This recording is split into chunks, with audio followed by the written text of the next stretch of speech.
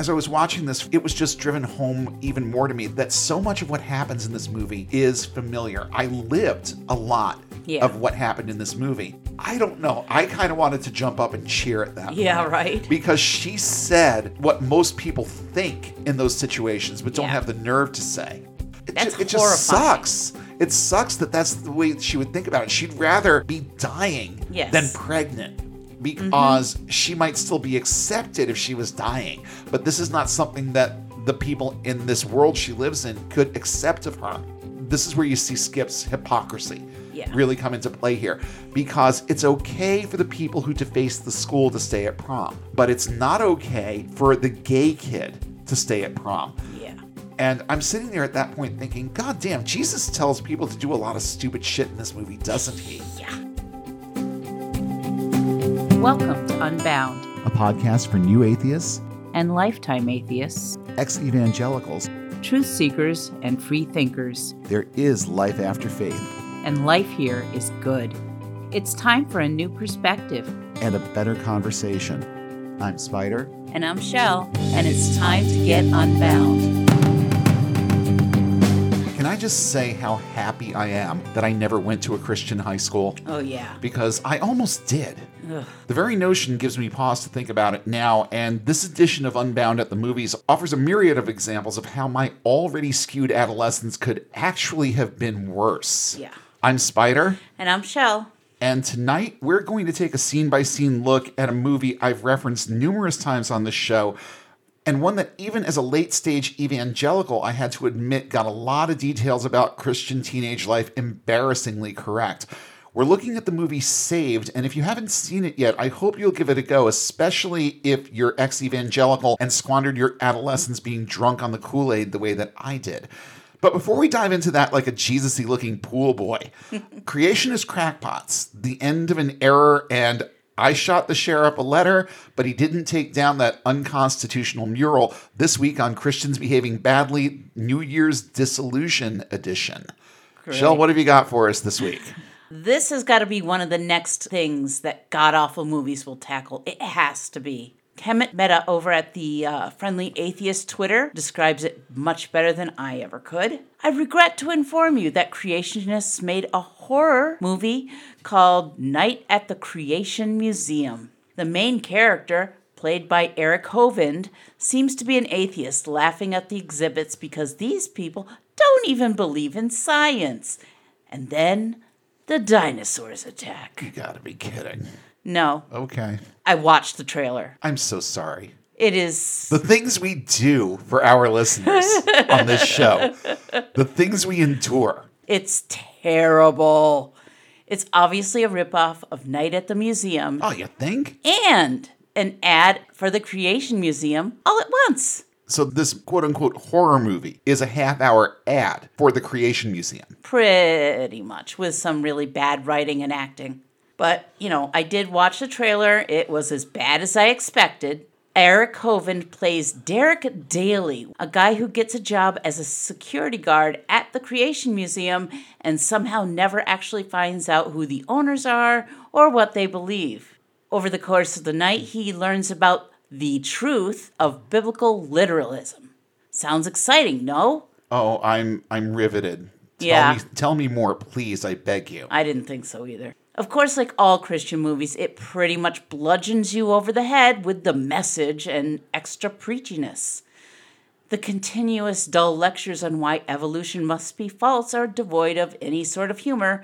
And of course, there's also the misinformation. Well, I mean, the notion that evolution must be false is misinformation in and of itself. Of course. But of course they're going to take a half an hour to explain their point on this, because obviously people haven't heard their position on this as of yet. Yeah, apparently.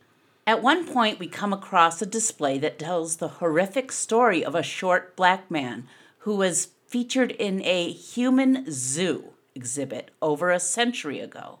We're told that's what evolution leads to, as if acknowledging our shared ancestry with apes is somehow an endorsement of slavery or colonialism. A century ago, we thought a little bit differently about certain things. 10 years ago, we thought differently about certain things. Yes, so that's true. But they'll pick anything. They'll pick out anything Yes. to be able to point fingers at and have their see moment over it. You know what I mean? I know. The movie is 35 minutes, was filmed on a cell phone, and is already on YouTube. And so is the sequel, because of course there's a sequel that no one asked for, called A Night at the Ark Encounter. So is Ken Ham behind these things? Oh, or no, they're just- are they just his sycophants doing this? It's sycophants. Gotcha. Okay. This one, they bragged that it was filmed in 12 hours, again on a cell phone. To be very honest, while the story is laughable, it must have been a pretty nice cell phone because the recording is pretty good. Now, just to play devil's advocate for a minute, there have been movies that have been filmed completely on iPhones. Right. You know, they're out there. And it's something that can be done Sure. if you have the talent to do it right. Right. I mean, and everything looks very clear, but it's just poorly made because these people don't know how to make movies. Well, no, they walked around with a cell phone without any semblance of knowledge as to how to make a movie. Right. If you understand movie making, you understand things like lighting and set design and all of that stuff. At the end of the day, even a cheap camera can make your vision look good if you actually have a workable vision. Yeah. So I wouldn't fault them so much for shooting an entire movie on a cell phone because it's been done before. Right. It's just a matter of, do you have the talent to pull it off? Yeah. And I'm guessing that's a big no. No, even though it was a minute and a half of my life, I still recommend that people watch the trailer, if only for the ridiculous scene of dinosaurs, quote unquote, chasing the security guard. Stationary. Stationary Dinosaurs. Chasing Yes. the people. Yeah, okay. Yeah. All right. It All right. was pretty hilarious. My next story is a little different because it covers an ongoing trend. I have to admit to feeling a little sad in a weird way when an old church closes its doors. Not me. I know, but it's a sentiment that goes to my upbringing in Episcopal Church, back when no one used microphones and the internet didn't exist.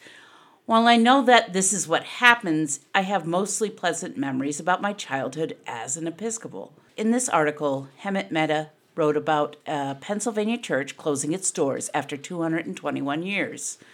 I saw a picture of the church, and it really does look like a church I would have attended as a child in the 70s and 80s. No microphone, no large screens projecting song lyrics, no website, no YouTube channel for this church. While COVID might have contributed to the closure, it was en route to this fate for years. Here's a quote from an article by Brett Piloto from the Center Daily Times, which is a local newspaper. The church that was organized at a time when there were only 16 states had no shortage of movers and shakers throughout the years.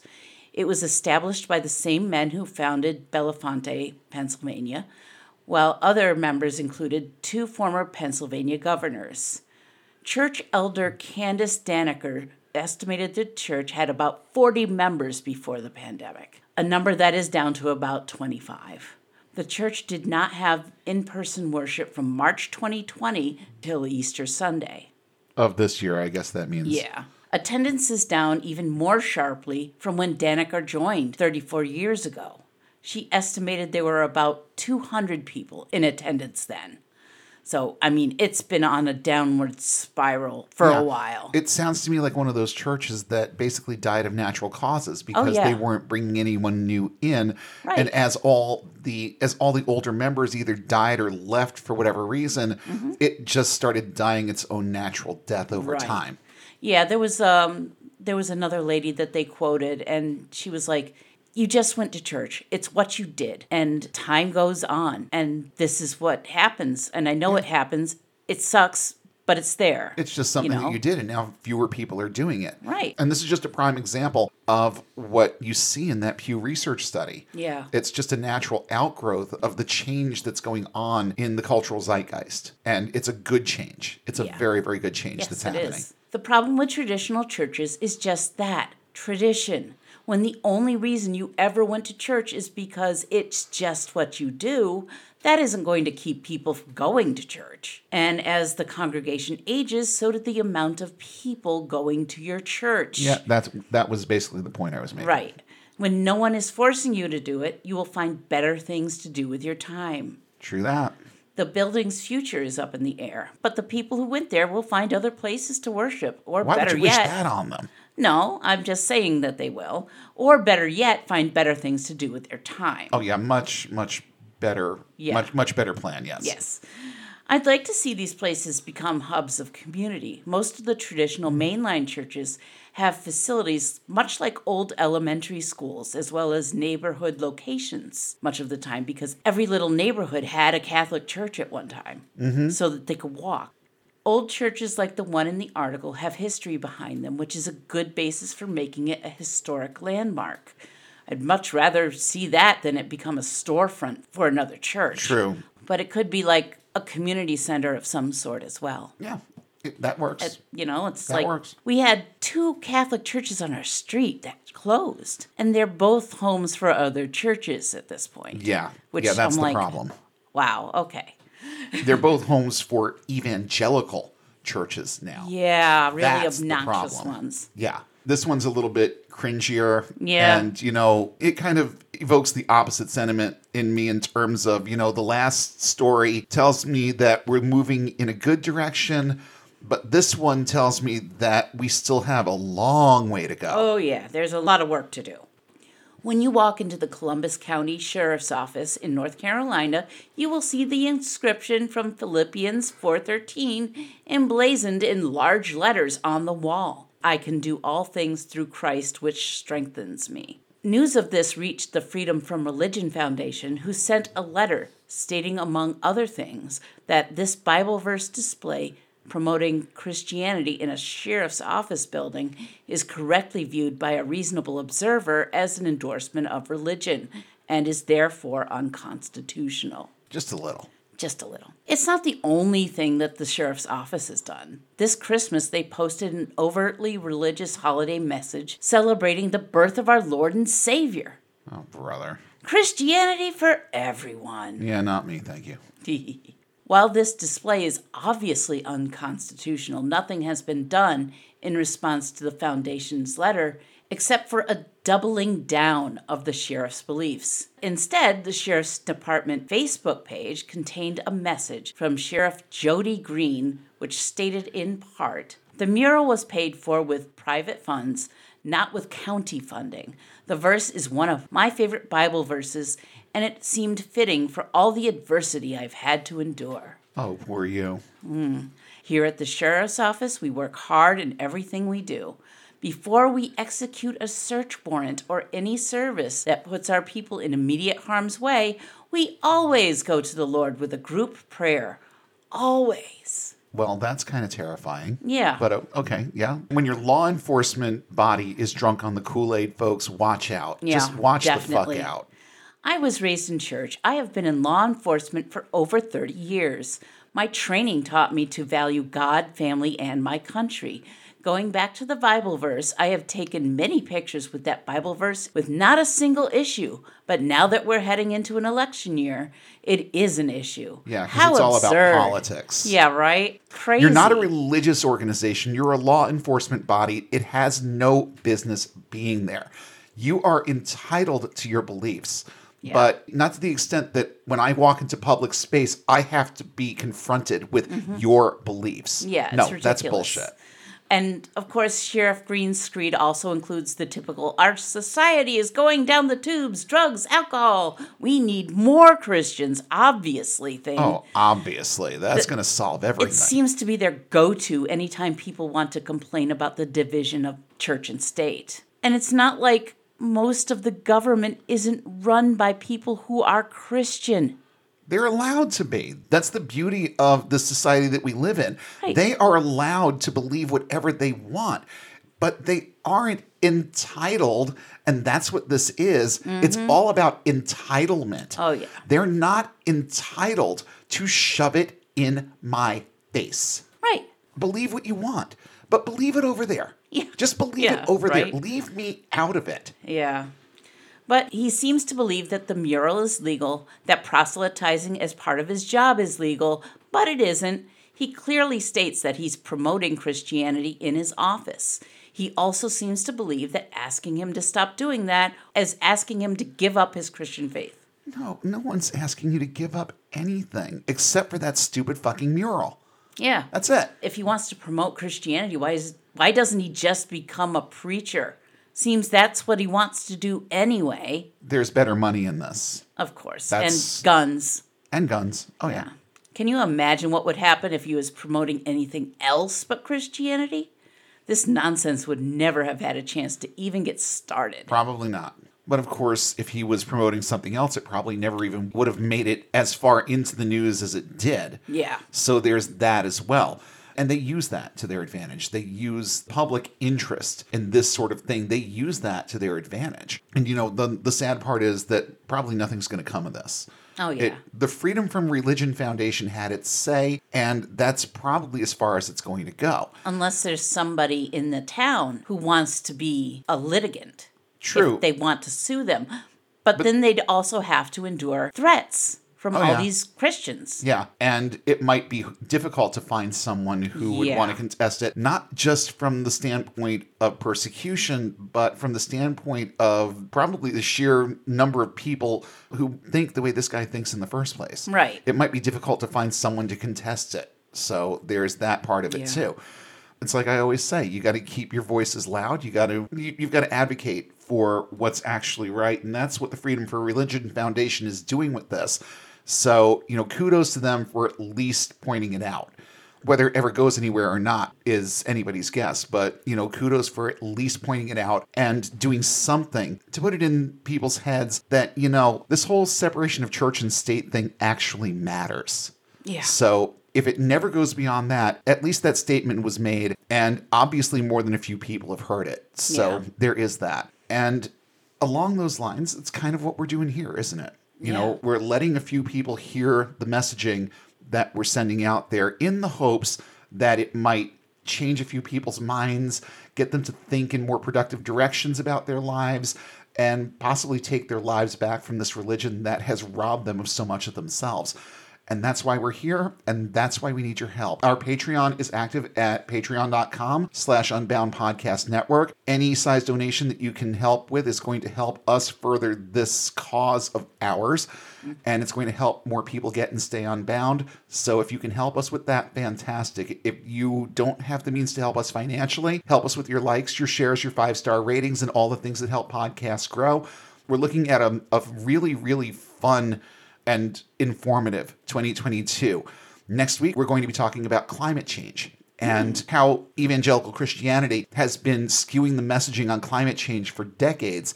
And hopefully we're going to help you build a little bit more of your counter-apologetic about this particular subject as we tackle it from not, I feel like we could do an entire series on it, but, that's most of my aim with this is to help arm you with a little bit more of a counter-apologetic so you know how to come back at them when they hit you with the basics. Because honestly, most of them don't really go beyond the basics when it comes to how they explain what they believe about this and why they believe that it's not a thing. So we're going to go through the point-counterpoint with that a little bit and hopefully arm you a little bit more for discussion and debate on that subject. That's going to be next week. And I've also settled for next month's Unbound at the Movies. I've settled on The Life of Pi. Yeah, so that'll be fun. We're going to take a look at that one.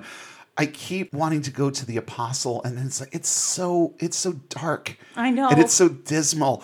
But I think it's also an important one to look at. So I think I might put that one right on deck. And we're going to do The Life of Pi next, and then probably endure The Apostle one more time. For you, our listeners, we'll probably do that. Yeah. But I've settled on The Life of Pi for the next one. I think we've referenced that movie enough on this show that it warrants the full treatment at this point. So that's going to be our next Unbound at the Movies excursion. But for right now, I really just want to dive in and take a look at the movie Saved, because there's a lot going on here. And there's a lot of truth that comes out in this movie. Whether it was planned or accidental, there is a lot going on here. So let's just dive right in. So let's start out with just a fun fact about the movie Saved that I found in an article from pluggedin.com. Now, just a quick disclaimer about that site. This site is, in fact, run by Focus on the Family, James Dobson's organization, so don't expect anything profound here. It just so happens that the article on this movie is presented in a way that allows room for discussion, so I'm going to give it a nod once or twice as we go through this, and also add my 2 cents to what they have to say as we go. Here's a quote from their review of the movie Saved. The script for this film originally called for the Elms, a Christian retro band, to play themselves at American Eagle's prom, but the Elms backed out a week before their scene was to be shot. Band manager Craig Jager said his band was not amused by the script's, quote, mocking spiritual tone. It's over the top, and it brings out a radical type of Christian lifestyle. And my thought there is, well, does it though? Really? I used to hop in a van and converge on wayward youth group members. I used to think a lot like Hilary Faye. I hate to admit it, but I did. Yeah. I used to talk a lot like Hilary Faye. And I hate to admit that even more. I was every bit as self-absorbed, and I had the same misguided thoughts about how I did Christianity as she does in this movie. I didn't need equipment to lead someone to Christ, but I did carry my Bible to school every single day and led more than a few people into the fold that, I so totally fucking regret now. One radical character, in my opinion, and I'm talking again about Hilary Faye because she's the most she's the most visible of the radicals in this movie. But one radical character does not equate to a radical depiction of Christian life. I was encouraged to be radical as a teenager. Everyone was. All Christian young people are. Thankfully, most of my friends thought better than that. They were more on a different level than I was. They were behind me with what I believed and how I executed this thing called Christianity. It just wasn't the way that they really thought that they personally wanted to do it. But I got a lot of encouragement. I was encouraged to be the Hilary Faye persona a lot of times when I was a younger person. From friends, from my youth pastor, from a lot of different sources. Now, some of my high school friends actually got radicalized later on, which is kind of sad. Yeah. They got a little bit more drunk in the Kool-Aid as they got a little bit older and experienced a little bit more of life, which is sad, but, it does happen that way sometimes. But all those influences when they were teenagers are what went into that. It all builds on itself and all the things that you go through later on. So, yeah, some of them turned into Hilary Faye in their 30s. But, at least I got past that stage of things when I was still a teenager. And I'm definitely thankful for that. And then you've got kind of the anti-Hilary Faye in this movie, Patrick, who is the balance to the scales, I think. He was much more typical of the way a lot of my friends thought and behaved. He believed, but he had a profoundly humanist side to his personality, something that I wish I'd had. Looking back, I wish I was more like Patrick as a teenager and a Christian than Hilary Faye. Unfortunately, it just didn't go that way. So we're throwing out names here. Let's actually give people a little bit of a foundation of who the major players are in this movie. First, we have our main character. Her name is Mary. And Mary is very typical of the God told me to mindset. Everything she does in this movie stems from a profound belief that she's doing what Jesus wants. And she's not the only one. Right. She is, however, definitely on the side of the white savior trope. The other side of the equation comes out in our next key player, Hilary Faye. She's the white savior character amped up to 11. And all of her emotions center on proving to the world what a great Christian she is, how God talks to her, how driven she is to save people, particularly Mary and Cassandra. She's also a terrible loser with an absolutely vile, vindictive nature, which we will see come out toward the end. Then we've got Cassandra, and I wrote about 3 times as much about her as anyone else in this cast. Clearly one of my favorite characters in this movie. Cassandra is the antithesis of the evangelical teenage ideal. She's a rebel, she smokes, she has sex, she drinks. She has a Jesus fish on her car that says Gefilte because her background is Jewish, and also a bumper sticker that says Jesus loves you, everyone else thinks you're an asshole, because she has a sense of humor and a deep-seated need to mock these idiots she's been forced to learn beside due to some poor past life choices. Hilary Faye is relentless in trying to convert Cassandra. Truth be told, she only wants Cassandra to get saved because finding Christ would rob her of her sense of self and make her more like the average American Eagles student. Hilary Faye is threatened by Cassandra because Cassandra embodies the radicalism that makes up Hilary Faye's persona, but has the added element of personal empowerment and freedom from religion that any Christian who's honest with themselves would have to admit that they envy. Then there's Roland, Hilary Faye's disabled brother, played really, really well by Macaulay Culkin. If I had to choose a favorite Macaulay Culkin role, because I mean, he's not like one of my favorite actors, but of the movies that I've seen him in, this is my favorite of his. He is Hilary Faye's disabled brother who became paralyzed in an accident at age 9. Hilary Faye is his caregiver during school hours and clearly resents the responsibility. Roland's outlook on life is healthier than average in this movie, definitely healthier than the average evangelicals ever will be. His personality and thought processes are a lot like our next player, Patrick. He's a sort of atypical preacher's kid. He's Pastor Skip's son and has some very liberal views on things for the environment that he's in. He steps in as the voice of reason more than once in the course of events during this movie. Then we have Dean, who has a small part in the movie, but the movie kind of revolves around him. Yeah. He embodies well the struggles of being a Christian teenager who is also gay. As I was watching this for the umpteenth time, it was just driven home even more to me that so much of what happens in this movie is familiar. I lived a lot of what happened in this movie. And, you know, it would have been more so if I'd taken that extra step and gone to a Christian high school. But fortunately, you know, it was something that I thought about for about 5 minutes and then said, yeah, no, not really. I don't think that this would be a very good idea for me. It wouldn't be a good use of my intellect. Of course, then I went on to Bible college after that. So who the fuck knows what happened between the point where I looked at that brochure for that Christian high school and then just got all gung-ho over Valley Forge. I don't know. And, you know, I've spent enough time trying to figure it out as far as I'm concerned. And another thing that I found interesting about this movie is the pairing of Martin Donovan and Mary Louise Parker. Saved came out in 2004. 1 year later, they play each other's love interests in the first and second seasons of Weeds. Yeah, that's weird. It kind of was weird, and I saw this movie after I saw the first couple of seasons of Weeds.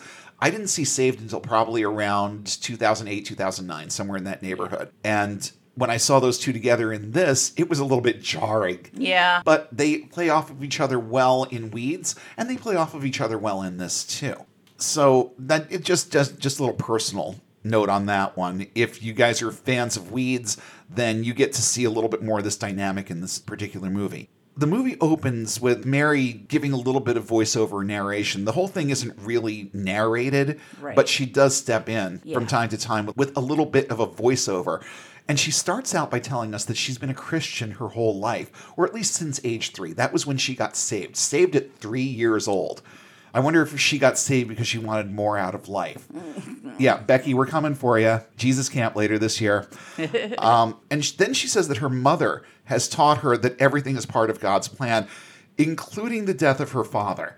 And as a child, this was a traumatic enough experience for her that she wanted to be with him and be with the angels the way that her mother said that her father was with the angels. So what does she do?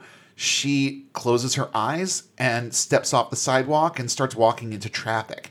She's pulled back. Obviously, there'd be no story here if she wasn't. But, you know, that's indicative of the way that they make you think. Yeah. You know, your life here is crap and your life in heaven is going to be so much better. And that concept was driven home with Mary at a very, very, very young age. And it was unfortunate because that was what it kind of culminated in at that time in her life. After seeing that little flashback of her, I don't even know if you want to call it a suicide attempt. She was attempting to achieve something that she thought would enhance her existence, that sort of thing. But once we see that scene unfold, we jump to present day and we see Mary and Hilary Faye painting the Jesus statue that Hilary designed. That's this towering thing that sits outside of their school. Roland comments that he doesn't think Jesus was white. And of course, Hilary Faye retorts with, of course he's white, because what else is a white evangelical going to believe about Jesus? Yeah. Hilary Faye, Mary, and a few others are members of a group called the Christian Jewels that Mary describes as a sort of, quote, girl gang for Jesus. Yeah. And they do a lot of things together. They jump cut to a scene of them as this movie's equivalent of Operation Rescue and trying to convince women not to go into an abortion clinic, even though like 80% of them are not going in there for an abortion in the first place. Then we learn a little bit about Mary's mom to the extent that she's like the #1 Christian interior decorator in their town. Yeah. Why that's significant, I don't know. It's never do not revisited. know. Then they jump to another scene that was very familiar to me as a Christian teenager. They're at some kind of Christian concert and behaving the way that you see Christian teenagers behave at Christian concerts. This brought me back to my Petra and Mylon Lefevre days for sure. Mary is about to start her senior year at American Eagle Christian High School, and she has the perfect Christian boyfriend. It's the end of summer, so they've been working on this statue. It's supposed to be, this welcome back sort of thing that everyone's going to ooh and ah over. And after a long day of painting this like 50-foot Jesus, Mary and Dean are back at her house and they're swimming. And they have this game that they play where they tell each other secrets underwater. So they plunge themselves under the water. And Dean looks at Mary and says, I think I'm gay. And I mean, she knows what he said, but she's kind of like, wait, what? And he repeats it. He says, I'm gay. And she's so taken aback by this that as he goes back up to the surface, she's distracted and she's too close to the side of the pool. And as she's coming up, boom, she hits her head right there on the base of the ladder. Ow. So she's kind of incapacitated. Dean realizes something is wrong. The pool boy is there. Yeah. And he dives in to save her. It just so happens that he looks a little bit like the average evangelical version of Jesus. Yeah. So he dives into the pool to save her. And as she's coming to, she sees what she believes to be Jesus swimming toward her. And not only is Jesus swimming toward her, she has this vision of Jesus telling her that Dean needs her now more than ever and that she must do whatever she can to help him. Yeah. There's that white savior trope right there. Now we see Mom and Pastor Skip, which is kind of jarring for anyone who likes weeds. Yeah. And it was definitely a surprise to me. Yeah. On a first look. But, you get a little bit of an idea that these two are friends, but there's more to it. Yeah. You get that idea, but they don't come right out and say it right away. But it's kind of obvious. Just the chemistry that's there, it's kind of obvious. And after a brief conversation with Mom, we get another voiceover from Mary about how could my boyfriend be gay? He's the best Christian I know. And she refers to his homosexuality as a, quote, spiritually toxic affliction. Yeah. Which is, it's typical of how you're taught to think about it when you're that age. So with this whole mission to do whatever she can to help him, they start out by going to their town's makeout point, wherever this place is. And there's a long line of cars with steamed up windows. And we see Mary and Dean in the car. And she tries having him kiss her. Later on, she has him basically touch her boob. And it's like, do you feel anything? Anything going on? And nothing, because that's not what he's into. Right. And, he's literally not turned on at all. But she's determined to keep trying. I think that those couple of things were an effort to stave off the inevitable. Because she knew, I think, when she came to at the bottom of that pool and believed that she saw Jesus tell her to do this, I think that she had already resolved to do what's going to happen in a couple of minutes here.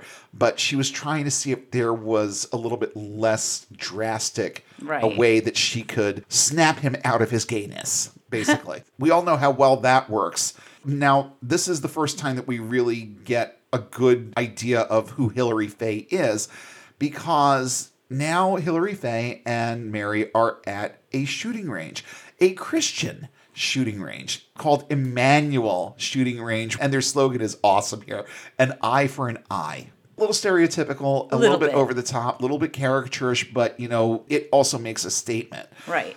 So Hilary Faye is talking about how she's committed to protecting her virginity under pain of death. And then you jump cut to her firing off a few shots into the target. And those targets that they have at the shooting ranges where, you've got just the top half of the person. Well, this one was a little bit more she starts shooting toward the bottom. Yeah. So you know what she's thinking about at that point. I'm saving myself till marriage, and I'll use force if necessary, and starts unloading on this target again. And she and Mary start talking about, what if you do it? What if you cave and you have sex before you're married? And that triggers an entire conversation about emotional and spiritual virginity, and that God can restore you. The whole thing that true love waits refers to as secondary virginity. It's a cringy, very cringy kind of notion. Yeah. But Hilary Faye is convinced that God can restore you if you repent.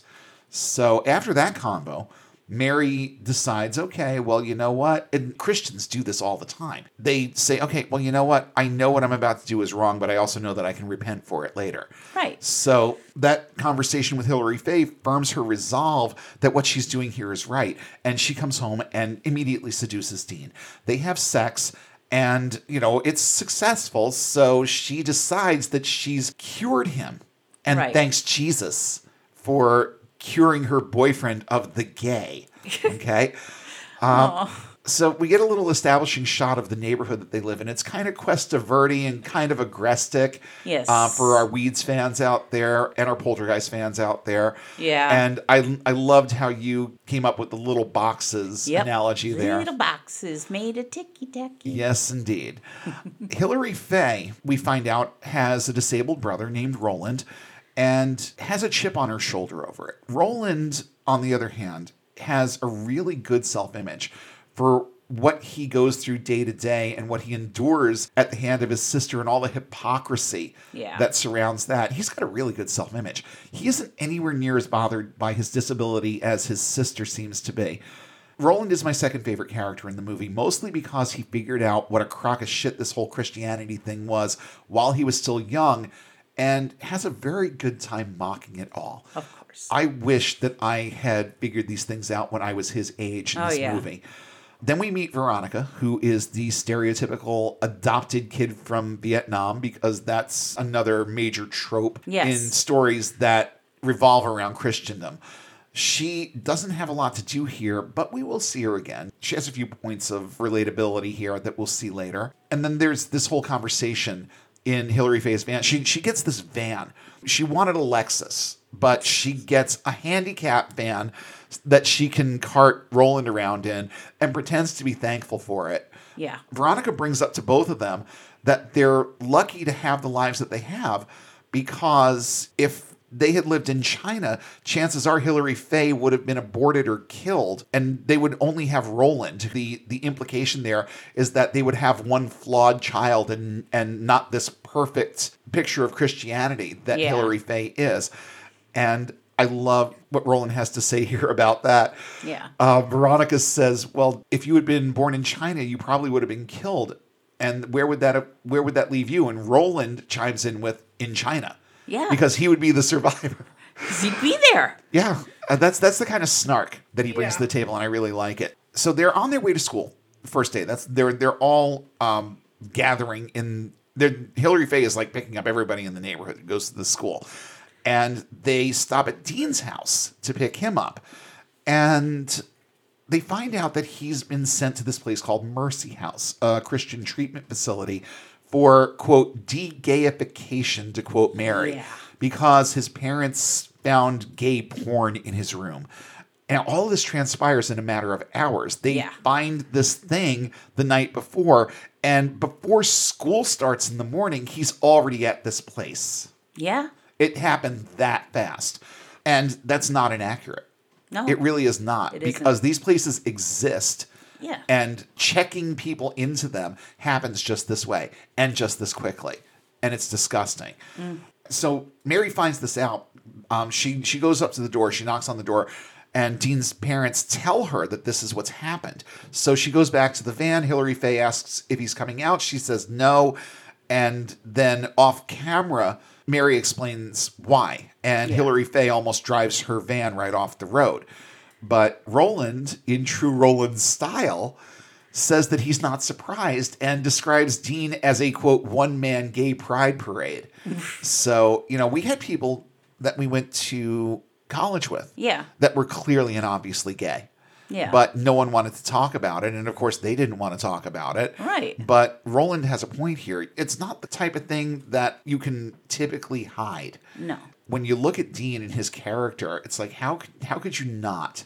How could you not know this was what was going on with him? And you know, they did with him what they do with a lot of people, especially in Bible college, and just sort of ignore it. Yeah. If he's not going to address it, then we're not going to address it. We're just going to peacefully coexist here and see what transpires. And what transpired with several people that I was aware of at Valley Forge, both male and female, is what transpired with them is that they eventually left because they were square pegs in this round hole that was this very white evangelical Bible college. And Hilary Faye and co are trying to comfort Mary, and one of them, I forget which one of them, tells her that it's better off that she found this out about him now because, quote, gayness can be passed down to your children. Yeah. And you know what? It sounds ridiculous, but they believe it. They do. I've heard things like this before. Yeah. So now it's time for school, and we get a few bars of Depeche Mode's Personal Jesus as people are filing in. Yeah. And now it's time to meet Cassandra. This one is my favorite character in the movie. Yes. She's described by Mary as, quote, the only Jewish ever to attend American Eagles. There are rumors that she was a stripper. And again, she's the antithesis of every ideal that these people hold. She smokes. She has a Jesus fish on her car that says Gefilte because her background is Jewish. And then there's the Jesus loves you, everyone else thinks you're an asshole bumper sticker that Hilary Faye just can't help but deface. Yeah. So right up to her car, takes out a key, scratches out the second half. And she's also very condescending with Cassandra. And that's just her MO. Cassandra is smoking, and she's very passive-aggressive about telling her that she really shouldn't be smoking around other people because secondhand smoke kills. And I love Cassandra's response. She just sort of looks at Hilary Faye and says, I'm counting on it. And throws the lit cigarette at throws her. a lit cigarette at Hilary Faye. So school's about to begin. And there are just a lot of little Easter eggs and things that you're supposed to like kind of half notice in this movie. Right. And I particularly liked the stenciling of Jesus is watching on the classroom wall. That was a nice touch and definitely a nice little stereotypical way of portraying this particular environment. Then we get to meet Tia, who, you know, I like this character too. It's another really small character, but the thing that I like about this movie is that even the bit characters are given things to do and they advance the plot. And Tia starts regaling the class with a story about how Jesus appeared to her in her fish tank. Yeah. And then we get to meet Patrick. We find out that this is Pastor Skip's son. He has been away doing missions work for a little while. I think over the summer he had been doing missions work. And as soon as Mary sees him, he has her attention, immediately. And the scene ends with Mary's teacher asking her what she did over the summer. It's like, oh, we already know what she did over the summer. Yeah. Outside, Cassandra is having a smoke, and Roland rolls up behind her. And now she thinks that she's about to get caught by one of the admins at the school. So she throws the cigarette away, and it's just Roland. And there's immediate you can see the chemistry that develops between these two, like, immediately. But we don't get to see a whole lot of it just then because now we're jumping back to the first assembly that they have for the school year. And the Christian Jewels are singing this song that makes absolutely no sense. Well, no. There's a lot of oohs and ahs. Yep, there's a lot of that, but it was supposed to play off like a stereotype. Yes. And mission accomplished. Yeah. Because when they weren't oohing and ahhing, the actual lyrics in this song make no sense. Of course they don't. I'm certain that was on purpose. Mm-hmm. So we get, a cringy 30 seconds of that. Yeah. And then back to Cassandra and Roland. She tells Roland that she thought he'd have been sent to a special school by now. So they know each other. Yeah. It's just that, they're kind of seeing each other in a different way at this point. He points out that American Eagles is a special school, which it is, and not in a good way. They chat And the chemistry just keeps developing between the two of them. He talks about how he got hurt. That's basically for our benefit more than anything else. I'm pretty sure it doesn't make sense to me that she wouldn't have known what his story was by then. So that was more for the audience than anything. But what happens next is great. I mean, she starts walking away. She's going back in for the assembly at this point. And he gets caught staring at and commenting on her ass. And she makes it abundantly clear to him what will happen to him if he does it again. Yeah. So, it's funny that she would play the hard to get role a little bit here, but she doesn't keep it up for long with him, because she knows what she wants to. So then we get to see Pastor Skip. Pastor Tryhard. Oh, God, yeah. He tries very hard and fails to look relevant and in touch. Yeah. He's using all kinds of 2004 slang. Oh, it's terrible. Let's get our Christ on. Let's kick it Jesus style. Who's down with G-O-D? Then the requisite chant of Jesus rules, Jesus rules, Jesus rules. So, kind of whipping them up like they do the first night at Word of Life, basically. Yeah. Then Pastor Skip decides that he's going to lead the entire school in prayer. And as he's praying, we find out what's going on in the heads of some of our major players here. Hilary Faye starts praying for the best year ever because, quote, she deserves it. Veronica silently repents of letting that promise maker's guy touch me in the rectory. Tia wants her dad to stop drinking and wants to be a jewel. Cassandra is sitting there while everybody else is praying, and she's looking at Roland, wondering whether or not he's paralyzed everywhere below the waist. And the look on her face, it's obvious what she wants at this point. And Roland knows it. Right. Patrick he's sitting there just hoping that his father doesn't embarrass him, especially in front of Mary. And then Mary, because all of this has transpired so quickly, and it hasn't gone the way that she expected it to go at all, she asks Jesus why he isn't keeping up his end of the deal and asks God if he actually restored her. Yeah. It's very sad. It's kind of sad, this is. moment for her. She's so happy, like just a couple of weeks before, that she was able to get her boyfriend, someone that she loves and cares about, past this horrible thing that has befallen him. And now it's just all gone to shit anyway. Yeah. And she's starting to have what's going to escalate into a much bigger crisis of faith as things go on in this movie. Mm-hmm.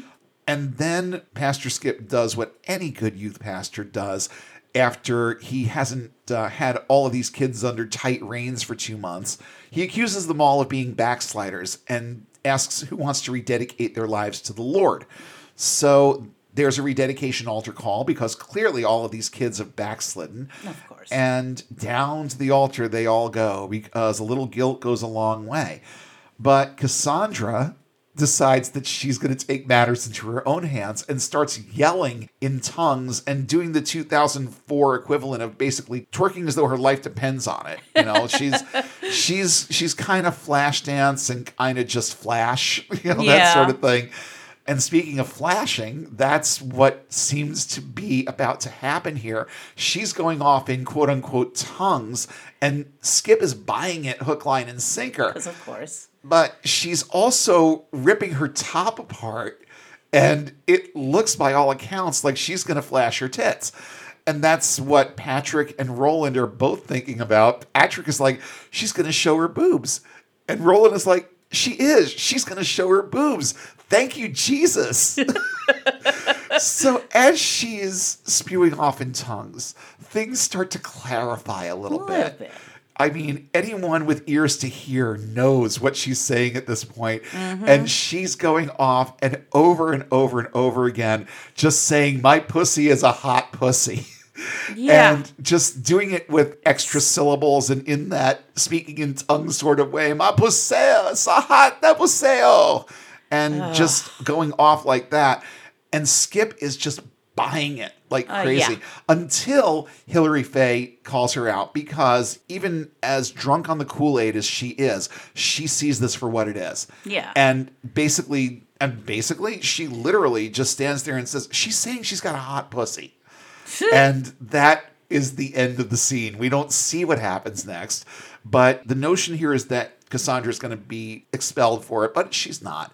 No. And Mary describes her as going from, quote, cautionary tale to legend after that. And Hillary deals with her anger at the situation by angrily wishing that Cassandra gets saved. Yeah. Because, then it's odd, but it's kind of the Christian teenager equivalent of, she can go fuck herself. Yeah. But, it's like you can't be that person in this environment. So instead of saying what you really feel, you say, oh, I just wish that she would accept Jesus. She'd be so much happier and it would just do wonders for her life and blah, blah, blah. Hilary Faye doesn't care about any of that. No. Hilary Faye only cares about getting the upper hand in the situation. Yeah. And that's the only reason why she might even remotely want this to happen. But she really doesn't. She doesn't care. That's all we get to see of their school day, of their first school day. Now they're out in the parking lot after school. And Patrick shows up while Mary and co are out in the parking lot donning his Living Epistles style t-shirt that says Jesus, but it actually looks like the AC/DC logo. Yeah. There were shirts like that back in the day. And lots of them. There still are. Yeah. The actual Living Epistles shirt back then was JCDC. Yes. And it said underneath it, there was the caption, Jesus Christ Divine Current. I saw that one. I still have no fucking clue what it means. Divine Current.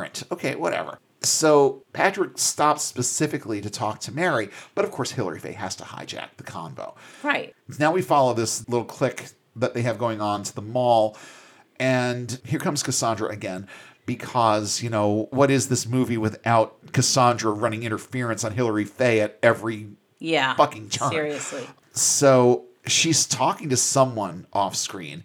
Whether or not she's literally talking to someone or if she's just putting on this show for this group, that remains to be seen. It's kind of like the violent breakup sort of conversation where all you hear is her yelling, "Screw you, asshole. And by the way, no more muffins for you. The muffin shop is closed." And she claps her legs together when she says it.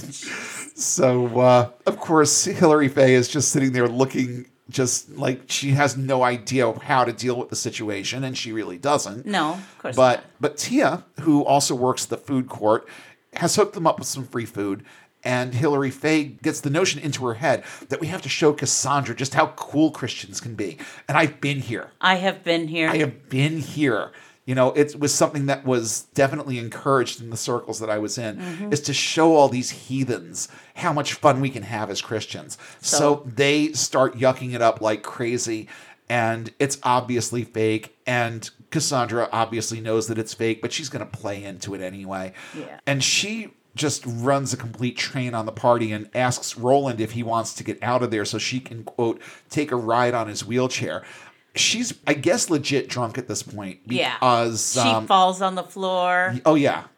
She's acting drunk, so she's had a few, and they also say that she smells like Tia's dad. Yeah. So there's that also. So I mean, this movie kind of jumps around a lot. It does, but you don't need long, drawn out scenes to make the points. No. It's just that you go from one thing to another so rapidly with this. Yes. That, you kind of have to be paying attention to watch where the story is going. And the very next scene, we are watching the girls' PE class at American Eagles.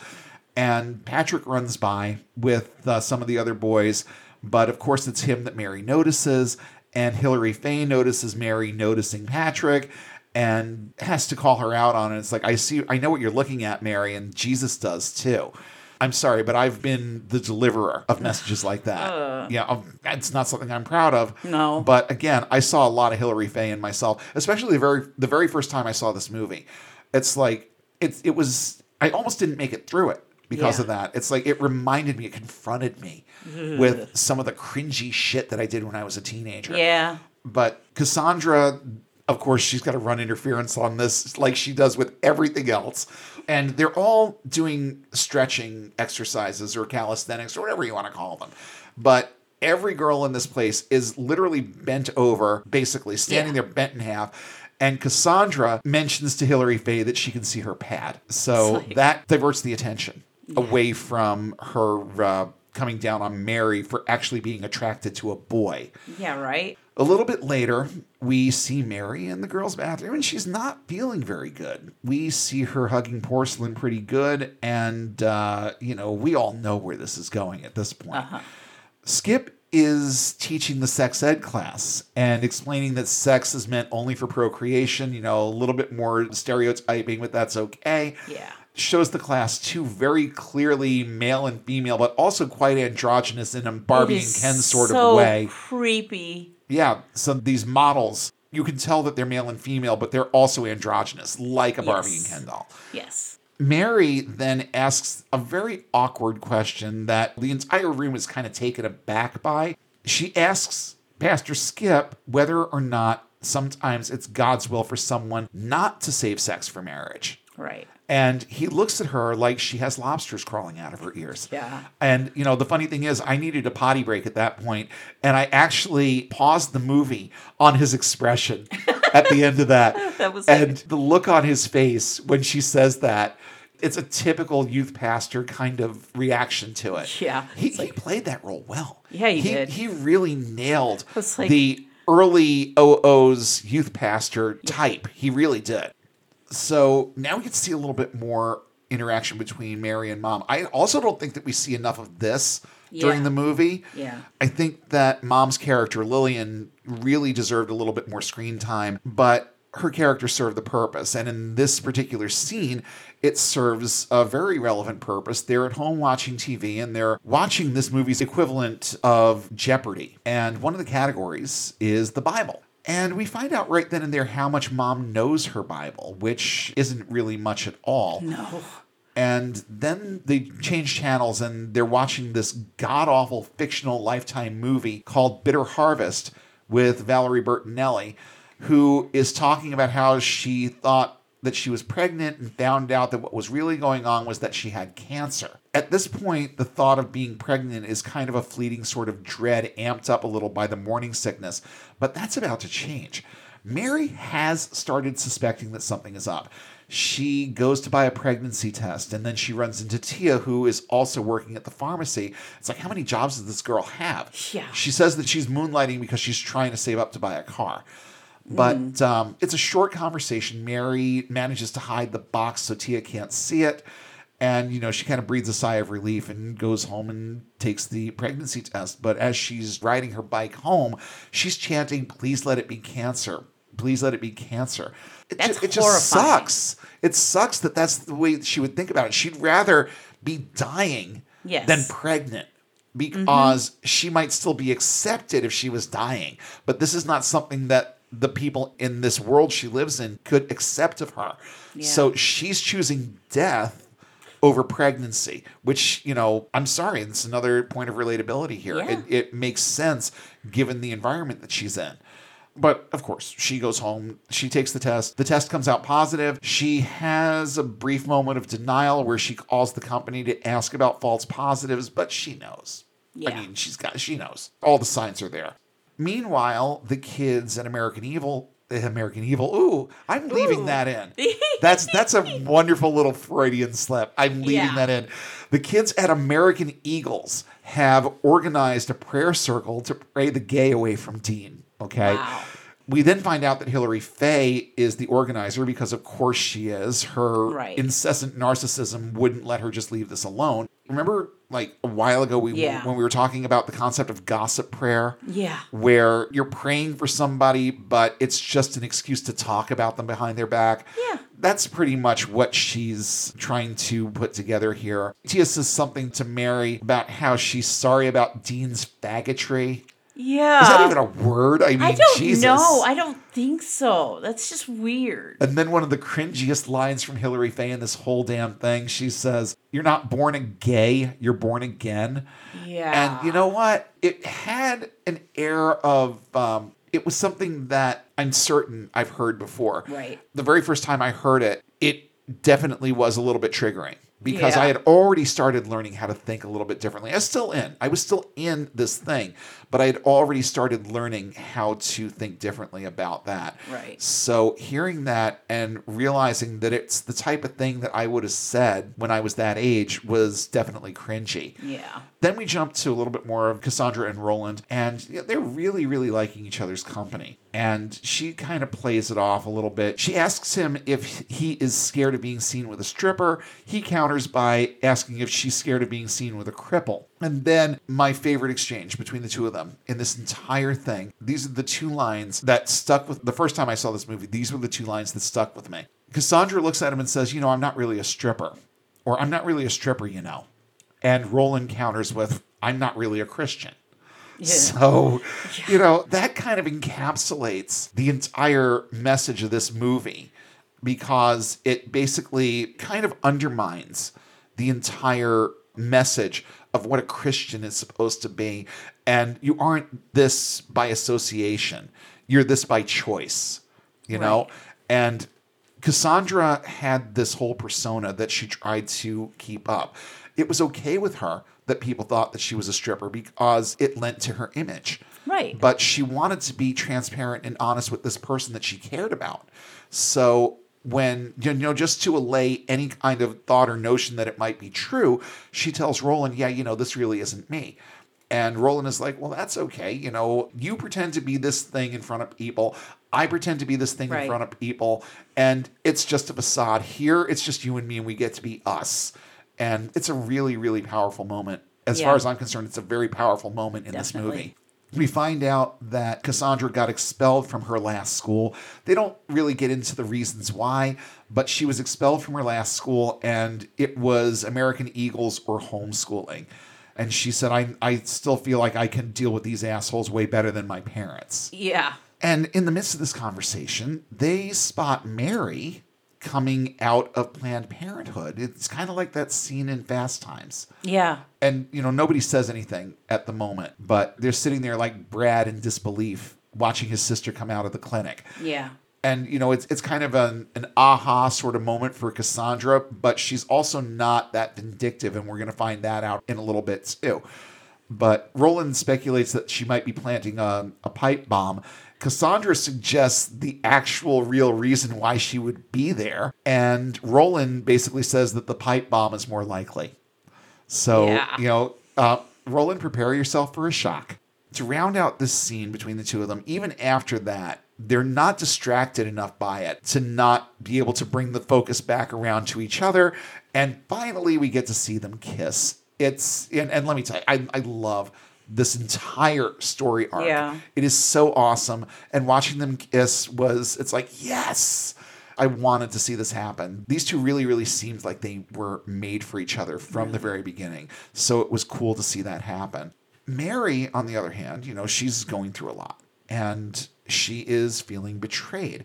And boy, don't I know a thing or two about having a crisis of faith and being angry at God for not following through on things. Yeah. And this was another one, the first time I saw it, where I almost had to walk away from it for a minute or two because I related to this so much. The things that she was saying in this scene and the emotions that came out, I'm very, very familiar.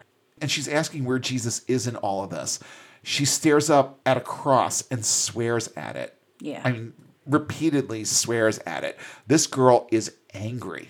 It looks like she was trying to pray, but all that would come out were like curse words because she feels like, okay, my life is over right now. That's not far off. I hadn't really thought about it, but I mean, you can see the expression on her face.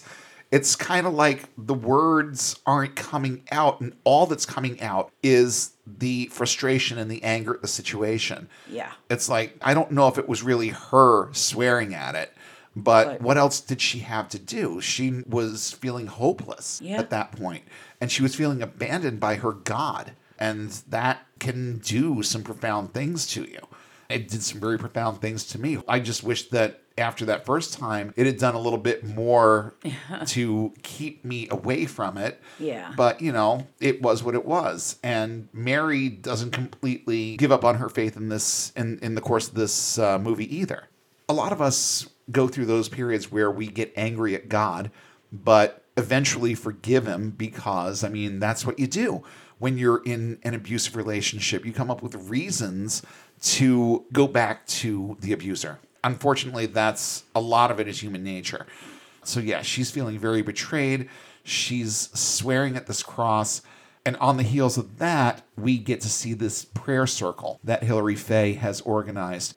And Mary basically crashes the party. She shows up a little bit late, and she arrives to some very, very typical gossip prayer that's fueled with hate and homophobia, because of course it is.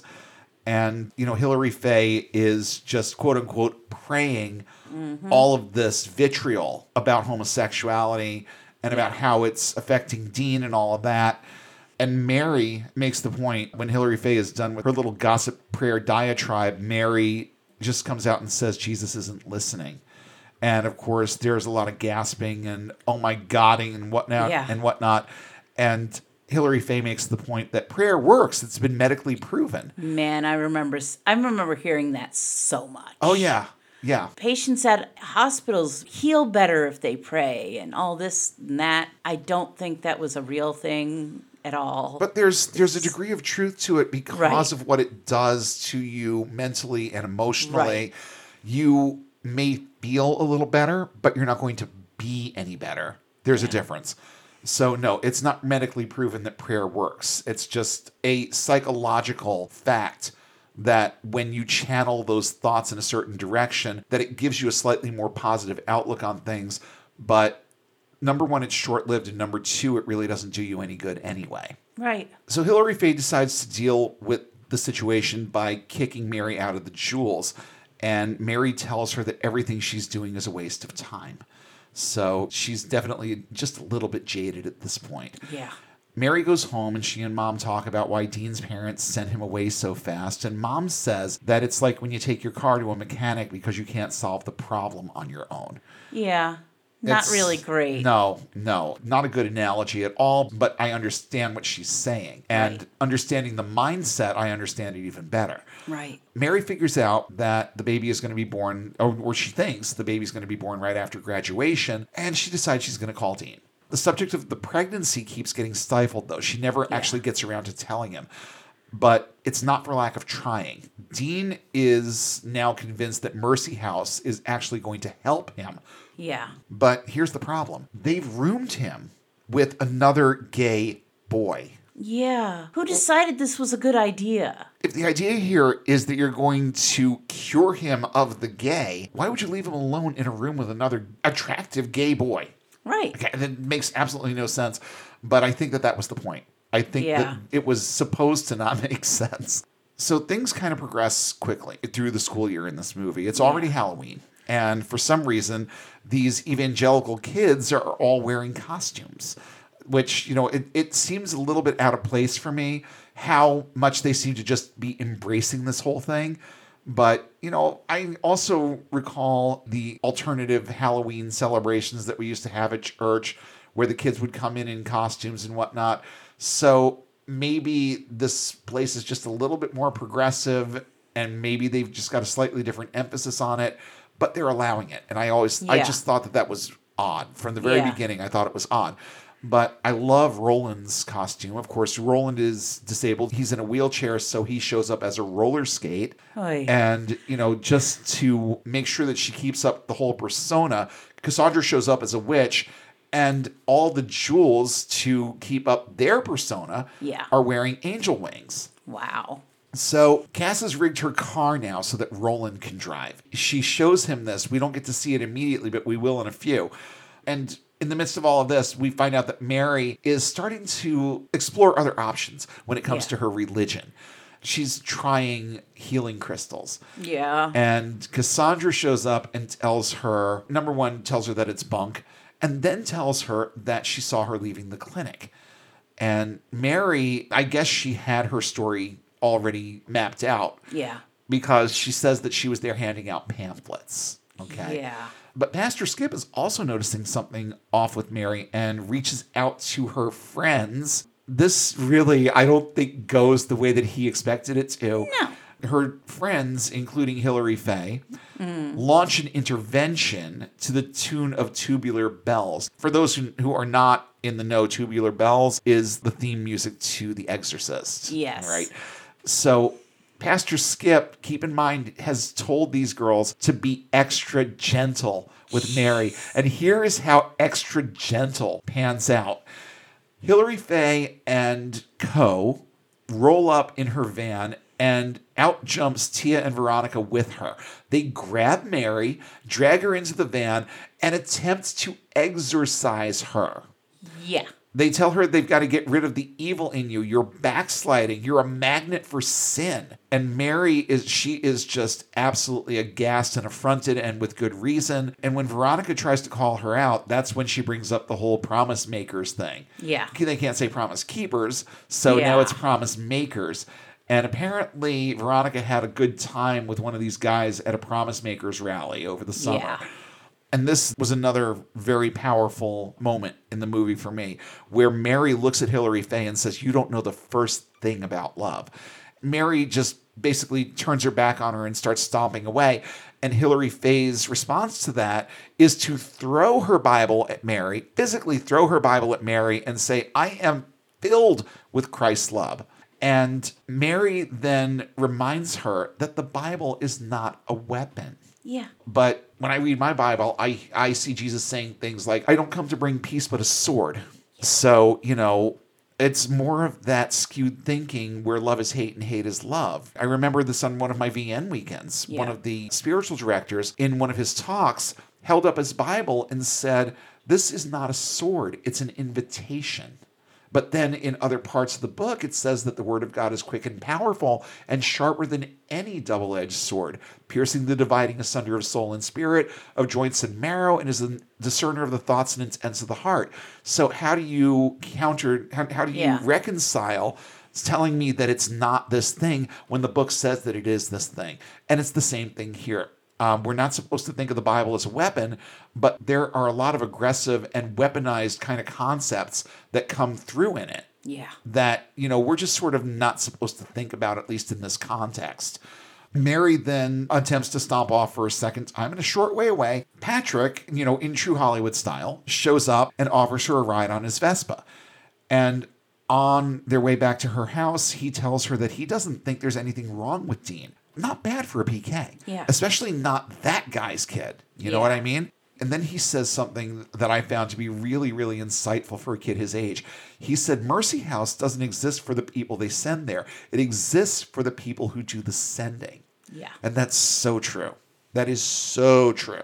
And so Mary asks him, because she sees how differently he thinks, she asks him point blank, "Well, why were you at Hilary Faye's praying?" And his answer here is priceless. He says, "Honestly, I thought you'd be there." So, he's very outspoken and he has a lot of self-esteem. I like that about him. So they get to Mary's house and he asks her out. She turns him down because, her life is complicated right now, but he's not going to give up. And just as a side note here, I've never had anywhere near the confidence that this kid had. Yeah. I feel like I have more at 50 than I did at 15, that's for sure. But I still don't think I've ever had the self-confidence that this kid in this movie has. Yeah. So now we get to hear a little bit more of that wonderful Hilary Faye gossip praying, where she asks the class to pray for Mary right in front of Mary. And Cass kind of taunts Mary a little bit, but, she's about to step it up a little. She has to maintain her persona in front of other people, but get her alone, and she's a lot different. So Cass has definitely figured things out and actually tries to have a productive and serious talk with Mary in the girls' bathroom. It's laced with snark, but it's still more serious than you would expect from this particular character. Mm-hmm. But we're starting to see another side of Cass, and I like her even more at this point in the movie. It's becoming more and more apparent just how much of a front she puts up, but she still clearly has certain issues, hence her checkered past. Mary admits that she's pregs, and Cass steps in as the voice of reason and tells Mary that what she did wasn't stupid. Mary is obviously having regrets. Yeah. And she's like, "How could I have been so stupid to think that this would help him?" Well, you thought it because this is the environment that you're in, and this is the way that you're being taught to think. So don't think of yourself as stupid. It's just like I say all the time, she's a product of the environment. Right. It has much less to do with her than it does with what she's been taught. Yeah, and it's like she did it because she cares about him. Oh, yeah. And it's like she had only the purest of intentions. it wasn't a good idea. No. But there's absolutely no malice. No. in But when this. you're It's just 17 like- years old, I know. you know, should- this Yeah. this is the way that you think. You haven't seen enough of life yet Yeah. to be able to differentiate between the extremes and the happy mediums. And that's where she is at this point in her life. And the environment that she's in is skewing those lines even further. So Cassandra, once again, being the balancing element here, assures her that, you know, what happened here wasn't her fault, that she wasn't stupid for doing what she did. So Cass decides that she is going to smuggle Mary out of school along with Roland, who is now driving Cass's car. So their plan worked. Whatever she rigged up with her car, it worked. It's scary, but it looks like fun. They take Mary to this store to try on a bunch of maternity clothes, and she finds some that she likes, and Roland treats with Hilary Faye's card. Yeah. And it's at that point where Cass and Mary start talking about the Mary and Patrick situation and also about Cass and Roland's relationship. So now they've kind of brought it back around to more productive conversations about relationships. Yeah. And I love what Cass says here about Roland. And it's like, I wish that we could see what these two looked like 5 years down the road. If they were still together, it would have been really interesting. But she says that he gets me and I get him. And I don't know what better criteria there is to base a relationship on than that. They get each other, they're on the same wavelength, and they really are. But of course, now there's got to be a little bit more interference being run here by Hilary Faye. Is that it's amazing how this just keeps going back and forth. It's like Cass runs interference on her, she runs interference on Cass. It just keeps going back and forth as the movie progresses. So Hilary Faye shows up with Patrick. Okay, this doesn't look very good at the moment. So, and it's also very awkward. But just to make sure that she isn't outdone, Cass decides she's going to pretend that she wants to get saved. It's getting closer to Christmas at this point, and she's citing loneliness at Christmas time as her reason for finally coming around. So Hilary Faye she's a little taken aback, but you know, she's seeing this as an opportunity. And I love how she complains that she doesn't have her equipment with her to lead this person to Christ. It's like, what equipment do you need? I never needed equipment to talk to somebody about Jesus. I don't know what the hell that was about. But Cass then starts confessing her sins. We jump cut away from it pretty quickly. But she's doing her best to make Hilary Faye as uncomfortable as possible with the whole thing. Of course. So, but of course, we realize pretty quickly that the whole thing is just a ploy to distract Hilary Faye while Mary and Patrick run off. They escape to a storage room at the mall, and Patrick once again tells Mary that he likes her, and she asks him why. So he tells her that he admires her for how she handled things at the prayer circle. He says, "You're beautiful and you speak for yourself. You amaze me." This kid's got it bad. Yeah. He's got it bad. But she rejects him again and can't come up with anything better than "you're not my type" as her reason. Of course, I mean, she likes him and it's obvious, but her life is a little complicated right now, and she doesn't really want to get into particulars with him. And I mean, who would in that situation? But Hilary Faye is riding a pretty good high over Cass getting saved. So when they get back to school, Hilary Faye is all excited about this new path that Cass finds herself on. And of course, Cass has to lower the boom on her at that point and tells her that she's decided to give her life to Satan instead. So it's just more of this sick game of volleyball they got going on between the two of them. And let's just say that Cass kind of spiked a good one on her with that one. So in true saved movie style, time just marches right on. And it's Christmas. And we are seeing the American Eagles Christmas pageant, which of course is full of white people. And in the midst of all of this, Mary, of course, she's now thinking even more in terms of babies because that's the nativity. And she speculates whether Mary, that is Jesus' mother, might have actually made up the whole virgin birth thing. You know, I mean, it's a legit question. Yeah. We talked about this a couple of weeks ago. Only 2 of the Gospels even mention it. So, you know, who knows?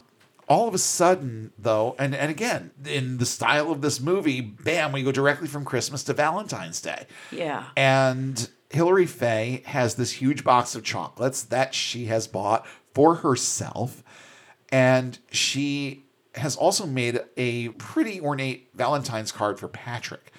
Way to be subtle there, Hilary Faye. Yeah. But Patrick has also left one in Mary's locker. And, when she finds it, it's obvious that it means something to her. We jump to Pastor Skip and Patrick talking about Skip's marital issues. So now we're gonna learn a little bit more here.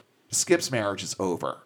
It's a very complicated sort of thing. She's a missionary. Yeah. And he's here basically running this school. Yeah. But it didn't sound to me like there was much of a marriage there in the first place. And at least one of them, I think the wife had asked for a divorce. Yeah. It had to have been her, because his take on it is that divorce is not God's plan.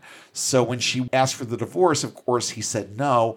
So she basically decided to divorce him with Miles. She's off in the mission field doing her thing, and he's here, and hopefully never the twain shall meet again. Yeah. That's, I guess, would be the plan here. And when he's going off about divorce not being God's plan, Patrick, again being the voice of reason in this whole thing, suggests that Dad comes up with a new plan. Yeah. And what's being suggested here is that new plan involves Lillian, Right. Mary's mother. They pan just for a moment to a picture of Skip's family. Yeah. And you see his wife for a split second. Oh my God. It's so creepy. It's Very, very so creepy. Yeah. It looks like a Victorian, post-mortem picture. It so where totally the does. family is around the mother, but the mother is dead. Yes. And they're propping her up. And it's like, I don't even know how to describe this picture other than that. Well, She just looks unthrilled. hopefully our listeners are going to give it a look. Yeah. And that. I couldn't have come up with a better description of it than that. When we were watching it and you said that, I'm like, oh my God, yeah, no, that's precisely what this looks like. And then there's another brief conversation between Mary and Mom, just so that we get a little bit more of an idea of what this relationship looks like and the way that Lillian thinks about things. And she says that when Jesus closes a door, he opens a window, and Mary comes back with, so we can have something to jump out of. Oy. Which is really what she's looking for at this point. She's looking for a window to jump out of and get out of this situation that she's in. And let's keep in mind that she has not told her mother that she's pregnant, and it is now months later. Okay. Yeah. This happened at the end of summer. It is Valentine's Day. So she's taken to, and you know what? I knew somebody else who did this and hid her pregnancy for 8 months by simply wearing baggier clothes. Mm-hmm. And when it got to the point where she couldn't hide it anymore, that's when she came clean. But Mary isn't quite there yet. And Mom, we find out later, just thinks that she's gaining some weight, that she's under stress, and she didn't want to make a big deal out of it. Right. She notices that changes are happening, but she's not thinking that it's this. So nobody really knows except for Cass at this point. She's like the only one who actually knows the real truth here. And by association, Roland also knows. Right. But they're it. So now we get to see Skip and Lillian together again, like we did at the beginning of the movie. And they are out to dinner, and he will not shut up about his work. And Lillian basically stops him mid-sentence and literally tells him that she doesn't care. And it's an exasperated sort of thing where it's like, can we deal with the elephant in the room here? And tells him that she, quote, missed their time together and that she likes spending time with him. So now we know that there's somewhat of a history here, and there's speculation that something has been brewing between them probably before anyone even started talking about divorce. Yeah. So there's something between these two, and it's been there for a while. And then she asks why God would make them feel this happy together if what they were doing was wrong. So, yeah, they've had a bit of a thing for each other for a while. By all accounts, it hasn't become a sexual thing yet, but it's one of those things that most therapists would call an emotional affair. Right. That's what they're in the middle of here. Skip can really think of nothing but his religion, and it's obvious and apparent in the conversation, but, his thoughts then kind of steer toward kissing Lillian. She tells him to kiss her, and he does. And you know what? I could feel the tension break Yeah. at that point. It feels like there was a lot of buildup to this moment between them. And it's finally happening. And I can actually feel the relief, but it's also a very tense looking kiss. It's one of the worst on-screen kisses I've ever seen, but at least it broke the ice a little bit and gave them the opportunity to deal with certain things just a little bit more. So Mom's in a very good mood the next day, and she's having a conversation with Mary. And Mary talks about how Skip has tried to get Patrick to be more involved in school activities to get his mind off of dating. So what does he do to get his mind off of dating? Well, he starts by starring in their spring musical, which is inexplicably Jesus Christ Superstar, wherein we see him hanging on the cross looking like Rocky in the Rocky Horror Picture Show. Yeah. So, I mean, we're talking basically naked with gold underwear. Yeah. You know, he's hanging on this cross, and it's one of the cringiest parts of this movie for me because this actually is one thing that you would never, ever, ever see. It's very overstated and very characterish, but it also fits well with the whole theme in this movie. So, you know, I'm thinking to myself at this point, it's Easter, and no one is noticing that she's pregnant. Yeah. It's odd to me that no one is even speculating because I know what Christians are like. And I'm sorry, at this point, she looks pregnant. So why there isn't more gossip going around about this at this point is completely beyond me. But she is flying pretty well under the radar. And we get some of Mary's thoughts about Hilary Faye at this point. She says that she can't understand how someone so pretty could be so ugly on the inside. And I'm thinking to myself as I'm listening to this, but that's most Christians. You know, most of them are what Jesus referred to as whitewashed tombs. Yeah. So it makes perfect sense to me. And I knew a lot of people that were like that. You know, they had the outward persona, but you could tell that they were rotten to the core on the inside. And that really is Hilary Faye, and not really to her fault. Again, it's the fault of the environment. Right. But we get to see her in a more vulnerable place in a little while that actually makes me feel a little bit sorry for her. Yeah. But now it's time for yet another conversation between Hilary Faye and Cassandra, where the gospel is once again weaponized in the most annoying and arrogant sort of way. You know, in these kinds of circles, Christians like to hurl scripture and biblical principles at people that they consider to be inferior to them. And that's what's going on here. She's using the Bible and using her beliefs as a way of asserting her superiority with Cass. And I'm listening to this exchange and I'm thinking to myself, my God, they really got this shit right. Yeah, right. They got it so right. And Cassandra responds to it in a way that I think a lot of people that are in this situation wish that they could, but wouldn't because it would be just a little bit too impolite. Cassandra doesn't worry about being impolite. She just looks Hilary Faye in the eye and says, "Burn in hell, you narrow-minded, tacky-ass bitch." And I don't know. I kind of wanted to jump up and cheer at that. Yeah, moment. right. Because she said what most people think in those situations, but don't have the nerve to say. And, you know, honestly, in most situations, it's probably better that you don't. Yeah. But it's the type of thing that we all wish we could say when we're confronted with this kind of bullshit from these kinds of people. And now we see Patrick back again, making another attempt to get Mary's attention by asking her to prom.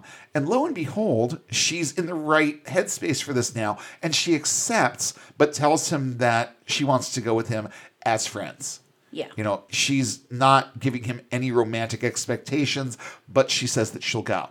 And because they've had all of these interpersonal conflicts, Pastor Skip decides that it would be a good idea to put Cassandra and Mary on the prom committee with Hilary Faye. Yeah. Then we find out that they got a band called Godflight to perform at the prom. I rewound this like 20 times trying to figure out what they were saying because all I could hear there was gaslight. Yeah. But the name of the band is, in fact, Godflight. Then Cass humiliates Hilary Faye by setting... So I didn't even mention this part earlier. Hilary Faye wasn't always this perfect, pretty princess of a girl. Yeah. And Roland makes sure that the right people know this. At one point, he shows Cassandra and Mary this picture of Hilary Faye, and it's pretty obvious that Hilary Faye has had some work done to look more attractive. A nose job. I think she's had some cheekbone augmentation. She's definitely lost some weight because they have this picture of her in her very, very ugly duckling stage. And that kind of helps Mary and Cassandra feel a little bit better about some of the things that Hilary Faye has done and said and all of that. And now this is being revisited in a way that is just, I don't know how I feel about it, to be perfectly honest. Because there's part of me that says, this person needs to get her just desserts, but I'm not sure she needs to get them this way. Yeah. So Roland decides he's going to take certain matters into his own hands. And he takes this picture and sets it as the desktop for literally every computer and screen in the school. Yeah. And Hilary Faye, of course, is completely pissed off, but she's more pissed that Skip won't do anything about it. And in true youth pastor style, and projecting the mindset incredibly well here, Pastor Skip says that those who did this won't escape the eyes of God, Hilary Faye. Yeah. Well, that's small comfort to someone who's looking for vindication. Yeah. Because the fact that God saw it isn't much comfort to her. Yeah. She wants to know who it was, and she wants them punished, obviously. And this is where Hilary Faye basically snaps.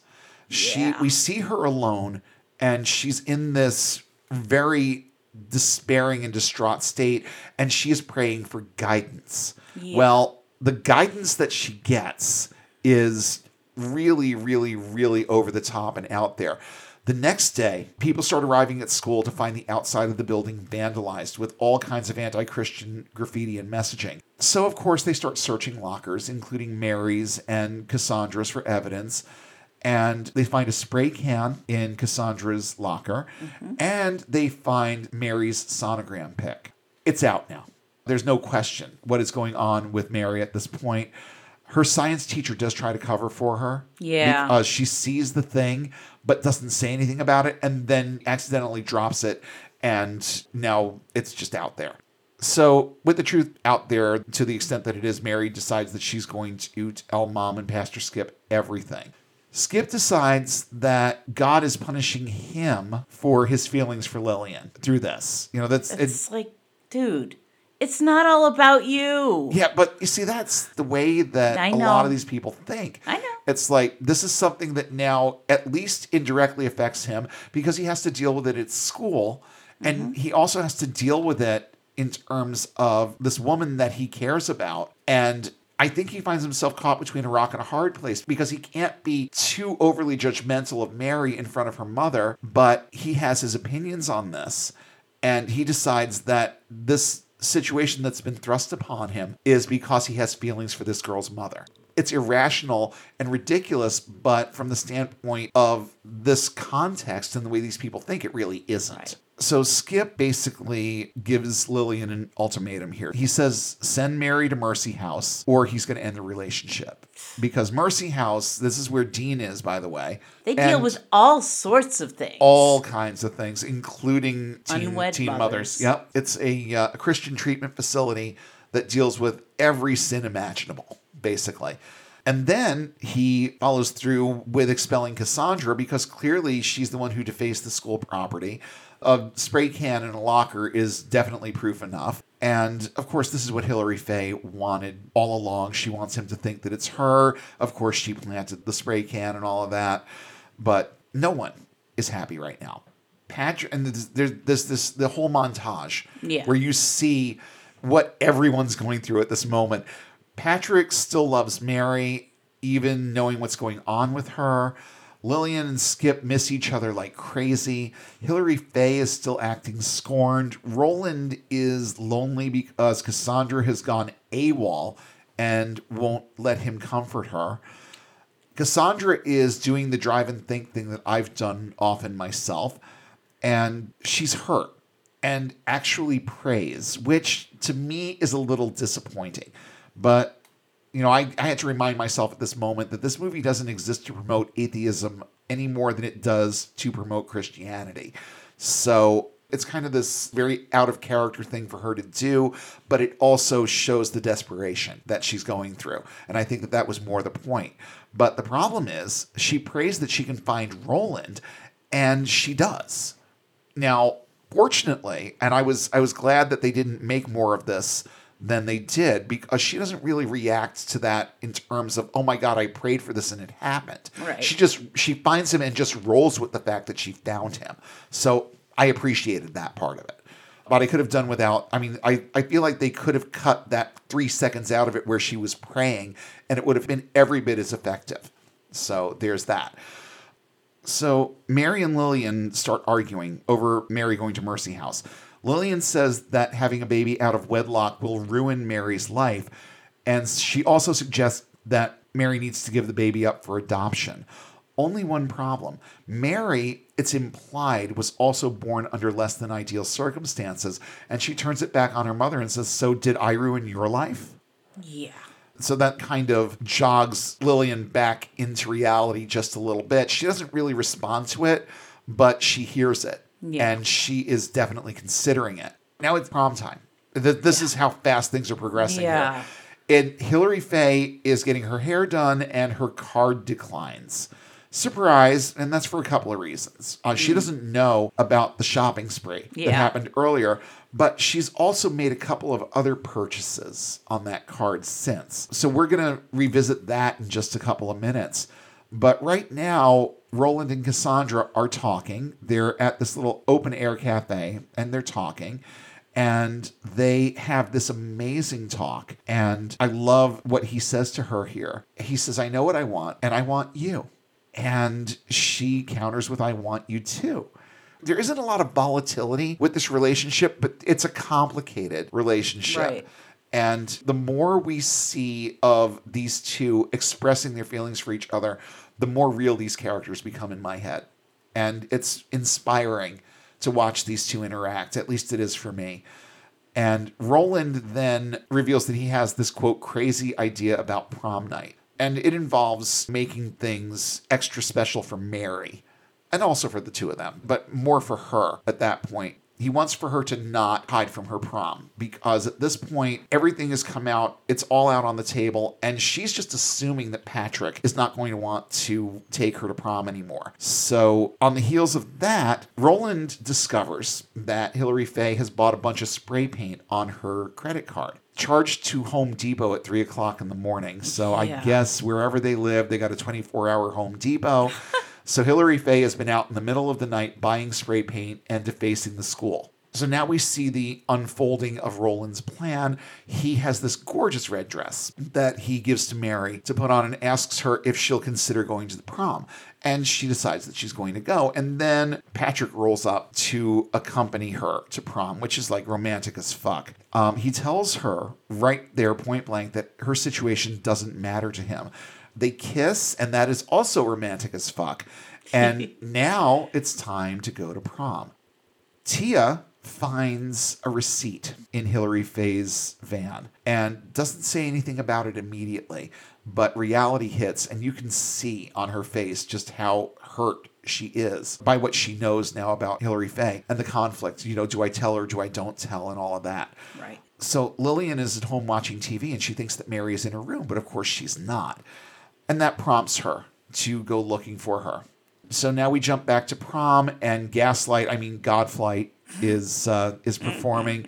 Hilary Faye is on stage now, looking very superior. She's flanked by Tia and Veronica, and she's already pissed because she saw Mary and Patrick kissing, okay? Yeah. And, you know, she wants Patrick for herself, and it's obvious. Yeah. So now she's calling out Mary and Cassandra, accusing them of the vandalism and referring to them as having infiltrated the prom. So Skip decides to just let them stay, and Hilary Faye starts going off and has a number of unsavory things to say, not the least of which pointing out that, quote, I did not have sex with a gay, and try to blame it on Jesus. Yeah. So, you know, more of that marvelous judgmental attitude that is so prevalent for Christians in general. But I think this age group actually gets a lethal dose of it when they're that age. Roland then calls out his own sister and exposes what she did, but Skip decides that there isn't really enough evidence, even though they've got receipts that show that the stuff was purchased with her card. It's like, yeah, but there's a bunch of maternity clothes that were also purchased with the card, so that doesn't really tell us anything.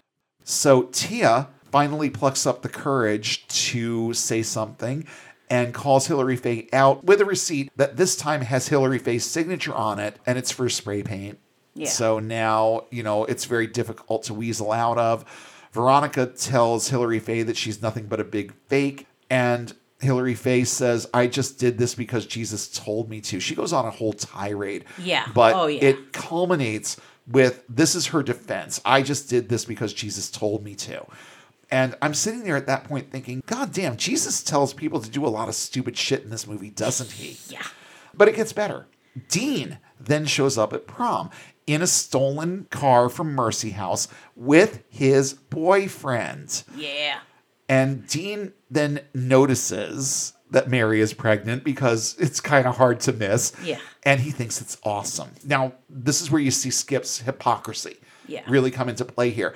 Because it's okay for the people who deface the school to stay at prom. But it's not okay for the gay kid to stay at prom. Yeah. Skip tells the Mercy House crew to leave. And of course, Dean refuses. Patrick then decides it's time to stand up to his dad. And Skip says that the Bible is very black and white about homosexuality and that there are no gray areas. Patrick counters with, it's all a gray area. And you know what? He's right. Yeah. And Dean makes the point, we've been kicked out of our homes, we've been kicked out of our school, and now probably Mercy House. There's no place else for us to go. So it's like, where do we find our acceptance is what he's actually saying there. And Skip stuffs his shirt quite well at this moment and says there is no room for moral ambiguity here. And Mary, she's had enough. She's had enough of this whole thing. And she says everything that doesn't fit into some stupid idea of what you think God wants, you try to hide or fix or get rid of. It's all too much to live up to. No one fits in 100% of the time, not even you. Referring to Skip. And boy, is there a lot of truth in that one little line. Yeah. And then Dean looks at Skip and says, I know in my heart that Jesus still loves me. And Mary says, why would God make us all so different if he wanted us to be the same? And it's the same point that I've made about the whole world having to embrace Christianity. There are too many different ways of thinking out there, too many differences in the way that we look at life for the entire world to ever even be able to conceptualize this, much less accept it. Yeah. So that's kind of what she's saying there. Now, Hilary Faye has stormed out of prom. She's gone completely off the rails. She is irrational and driving recklessly through the parking lot, toppling the Jesus statue that she herself made. And in just a moment of irony and symbolism here, her tiara falls to the floor of the van. And she's behind the wheel of this thing. And as she is barreling toward the statue, she's saying things like, save the heathens, be a warrior, sacrifice everything. And here's your big, fat, stupid reward. She's had it with Jesus. And that's why she's plowing her car into this statue. Yeah. And I'm thinking to myself at that point, abandonment by Jesus is a huge theme here too. Right. Because we're seeing it from two different perspectives. We're seeing it from Mary's perspective, and we're seeing it from Hilary Faye's now. Yeah. And we're seeing how two people with very different ideas about things deal with it. Right. You know, neither of them dealt with it great, but Mary certainly dealt with it better. Yeah. And that's for sure. So, of course, she crashes the van into the statue. And part of it falls onto the windshield. Yeah. And now Jesus is basically looking at her through the windshield. Like, why? Why did you do this? And Roland rolls up and asks if she's okay. And Hilary Faye just sort of looks at him and is like, I crashed my van into Jesus. And there's more conversation that goes on here. But it culminates with Hilary Faye asking Roland, do you think Jesus still loves me? And Roland looks at her and says, probably not. But then lets her off the hook and says, yeah, sure. Because why not? Yeah. You know, it doesn't matter either way. It's not true whether you say yes or no, so it doesn't matter. Mary then goes into labor in the midst of all the excitement because why not? We need a fun way to end this movie. Things are happening a little early based on her calculations, but that's okay. Lillian assures Mary that Mary did not ruin her life and jumps on the ambulance with her to go to the hospital. Now, they're all at the hospital. The baby has been born, and Skip is out in the parking lot dealing with his own inner conflict, pacing around with a bouquet that either supposed to be for Lillian or for Mary or whatever. But he's trying to decide whether or not he's going to be supportive here or whether he's going to stand his ground. And he's like pacing around the parking lot, looking very, very, very frustrated. Dean is actually digging being a dad. And there's this nice happily ever after vibe that is going on within this group of people at this point, at least among the ones that are not completely drunk on the Kool-Aid. Right. Okay. So we've basically seen the last of Hilary Faye and any of the negative aspects of this movie. The last shot here and the last voiceover, both a little cushiony for my taste, but I can forgive it. Mary looks at her daughter and decides that there has to be something out there. It can't all be by chance. But then she backtracks a little and speculates that maybe it's something inside, that you just have to feel it, which, I think is a better call since, it really is no more than a feeling. Everything that you believe or think about God is no more than a feeling. And then there's this last line. She says, "What would Jesus do? I don't know. I guess we'll figure it out." And I think that was more of a CYA move to address the what if aspect of belief here. Right. Because again, this isn't an atheist movie. It's just a movie. Yeah. And here's what the Plugged In article had to say about that. Director Brian Danley claims that Saved presents, quote, authentic Christian teens who make poor choices, have a crisis of faith, seek answers, and ultimately emerge with a genuine faith made strong through the fire of life. But what Donnelly considers genuine faith is expressed on screen as nothing more than feel-good, wishy-washy pluralism. And you know what? I kind of think that's a good characterization, and I think that it's accurate. I'd like to know if this guy ever spent 5 minutes in an evangelical youth group or Christian high school before he made this movie, because that assessment is pretty naive for a guy who got so much else right. Then again, given the source, who knows how much of what he said made it into the quote. Right. He could have had more to say that the James Dobson disciples decided wasn't relevant. So there could have been more to this.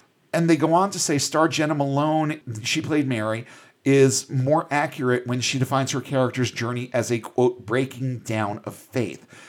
After having her baby, surrounded by everyone in the movie who can't seem to stand Christians, which isn't really true. No. Mary acknowledges that, quote, life is too amazing to be random and meaningless, but she's not about to begin embracing Jesus again. The implications are clear. There has to be a God, she says, but the Bible isn't the way to find him. You just have to feel it. So I think that's fair. I think that's kind of what she was saying there. So I want to end off with a few comments, and we're going to start with a few parting impressions that I had of this movie. I'm not sure precisely how much experience the director has with the subject, but he did do a stellar job of shining light on all the things that make this religion so unsavory. I was amazed at how many memories it evoked. I was equally amazed at how well clearly non-Christian actors portrayed the stereotypical Christian teenager. These people got it right. Way right. Skip was a little over the top, but only a slight caricature. I have a soft spot for him. His overall demeanor, let's just say that it's familiar to me. Yeah. Cassandra and Roland's arc is still one of my favorite things in teen movies in general. If I had to pinpoint a favorite anything in that genre, it would be this. It's also my favorite Macaulay Culkin role, and I say that in kind of the same vein. His late pubescent character in this has a lot of layers to it, and his on-screen chemistry with Eva Amuri, who plays Cassandra, is very convincing. So what about the moral message? Well, here's what I think. When a secular movie can get this many details about this age group and how the religion affects it correct, it affirms in my mind that you don't have to be a Christian to see it, but you have to be one to not see the wrong in it. I found the way everyone's inner struggles are dealt with in this movie to be consistent with what I experienced and witnessed as a teenage evangelical. While I absolutely love this movie, I admit that it does needle at my religious trauma ever so slightly, mostly in just how many points of relatability I have with Hilary Faye. That part still bothers me all these years since seeing the movie for the first time. Mary was right in her assessment of Hilary Faye as being beautiful on the outside and ugly on the inside. Most of the time, I felt like both, and in ways it's every bit as bad now, remembering the various effects I had on people as a Christian teen. There were moments when even my best friends called me out over things that I had decided Jesus was telling me to do, say, or whatever. Even though I knew it would steamroll over people's feelings or self-esteem, at that point I didn't care, because this was what God wanted. So I get Hilary Faye. The toxic messaging about sex and sexuality that this movie exposes has only gotten worse in the years since Saved premiered, and Christian teens are still bombarded with false information and coerced into making decisions about their sexuality that are unrealistic, unnecessary, and hopelessly intrusive on their intellects and emotions. They don't want teenagers to think straight or right about sex or learn anything about responsibility as it relates to it. The overall mindset of many of these characters is one that would likely mirror Peggy Sue's mother's sentiments in Peggy Sue Got Married. Peggy, do you know what a penis is? Stay away from it. And that's about as cerebral as it gets. Homophobia is so pervasive in this microculture of American Eagles that even defacing the school with profanities and blasphemies is considered a forgivable offense. But the instant Dean and his posse arrive at prom, Skip is right there to evict them. And let's talk just for a second about this whole Jesus told me to bit here. You know, this was me in so many instances. It's like every single time I thought Jesus was telling me to do something, it was something that I wholeheartedly agreed with. So where did it really come from? Right. At the end of the day, I don't think there was anything remotely unfair or over the top about the way this movie portrays its subject. In fact, the sheer absurdity of so much of what certain characters, particularly Hilary Faye and Pastor Skip, say and do, make for a stellar counter-apologetic that anyone can understand. And when you're ex-evangelical, it makes a person that much more thankful to know that he or she has found their way out.